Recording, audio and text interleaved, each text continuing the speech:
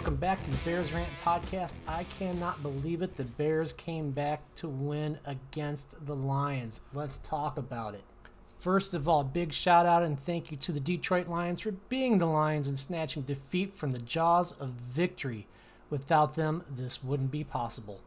Now, the Bears did extend their winning streak to 5 against the Lions, as I did predict, but if you refer to my opening statement, you notice that the Bears should have lost that game, so my prediction of the score was way off.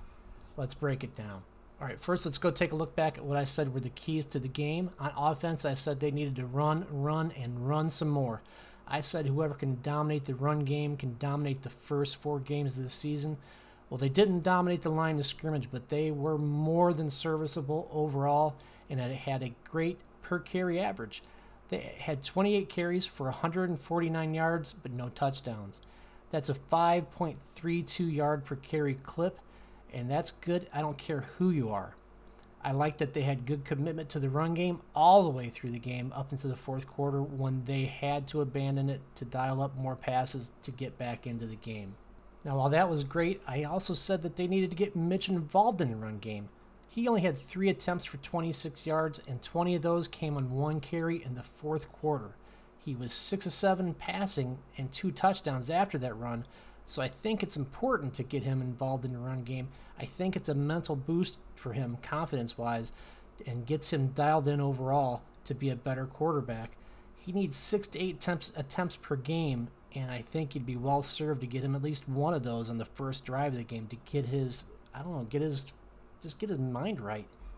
I also said they needed to be more aggressive in the pass game with a true touchdown to check down mentality. Now let's talk about a difficult stat to understand here a little bit. The way they name it is a little off. Basically, the idea is for each completion, we want to see how far on average the ball traveled in the air. So on Sunday, he averaged 8.1 yards per completion. That's nearly 2 yards better than his best year, which was 2018, where he averaged 6.1. If we want to make a comparison, let's go to our favorite, Pat Mahomes. He averaged 6.5 yards per completion in each of the past 2 years. So that's a good indicator, at least from the first game. I also said they had to hit the deep shots when they were there. Well, he overthrew one guy by several yards on at least one occasion, and then Allen Robinson and Anthony Miller bailed him out on a few other occasions as well. So that's not good, but they did manage to get the chunk plays when they were available. On defense, I said they needed to demoralize the run game, which they did not do at all. They gave up 138 yards and a touchdown on 29 attempts. That's a 4.76 per carry average, and that's not nearly good enough. You've got to hold that opponent down under 4 yards per carry. I also said they couldn't give up any free releases to the wide receivers, that they needed to challenge them at the line of scrimmage on every play. Well, Kenny Golladay didn't play. In his place played Quintez Cephus. They let him run free all day long. He got targeted 10 times, but luckily for the Bears, he only pulled 3 of those down for 43 yards. But he had a long of 20 yards, so they didn't do a good job of shutting down the long ball to him, or anybody, in fact. If you look at what they did, the Lions had players with catches of 32, 24, 21, 20, and 26 yards. That's just not getting it done in the pass game. If we take a look at the other guys I kind of talked about, I said they needed to challenge Amendola. He's dealing with a hamstring. They needed to challenge him at the line of scrimmage all day long, but they didn't.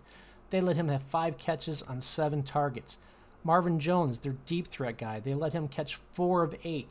And tight end Hockenson, who I didn't really talk about, they let him go 5 of 5 with a touchdown. So not good. They need to shore that up immediately.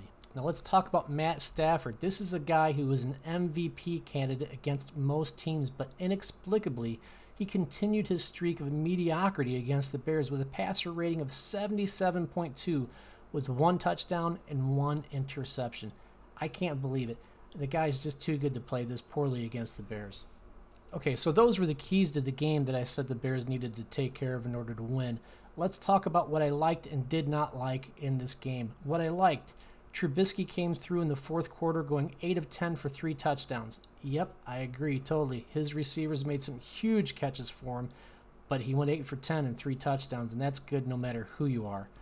I like that they brought new offensive coordinator Bill Lazor down to the sidelines so that he could be the guy that's talking directly in the quarterback's ear after every series instead of the quarterback coach or the backup quarterback or whoever. Last year with Helfrich, he sat up in the booth all the time, so you weren't getting that direct communication in the guy's ear.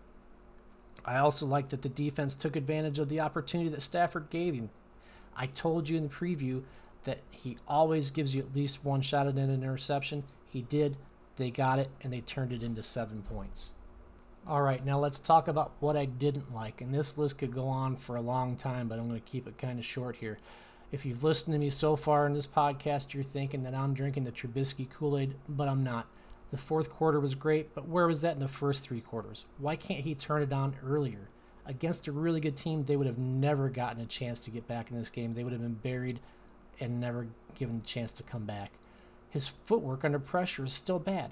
In the face of pressure, he was still throwing off his back foot, going high over intended targets. He's got to learn to feel that pressure, sidestep it, reset, and get the good completion, or just pull it down and run it. He can't just sit there and back up a step and throw off his back foot. Those are going to get picked off. In fact, his stat line should have had 2 to 3 interceptions in it. One of those was just a defender drop. He nearly threw a pick 6 on a screen play, and he threw behind Kmet on the goal line and bounced it off the defender. If he keeps that, we're going to see Foles a lot sooner than later. And the other thing I didn't like was the defense in general. They couldn't stop the run. They let Old Man Peterson go for 93 yards with a long of 21. If he were still in his prime, that 21-yard would have been a lot further for a touchdown. They couldn't defend the long ball. As I mentioned earlier, they let 5 different receivers have receptions of at least 20 yards. 5. And they couldn't get a pass rush going at all. They never even really mounted a threat against Stafford. They only managed 4 QB hits and 5 pressures and had to blitz 8 times to get that. It wasn't until 5:39 left in the game that they finally got a sack, and that was Akeem Hicks. The defense has got to step it up if they are going to be a real contender this year. Anyway, guys, thanks for listening as always. Next up, we're going to talk pregame against the New York Giants. Talk to you later.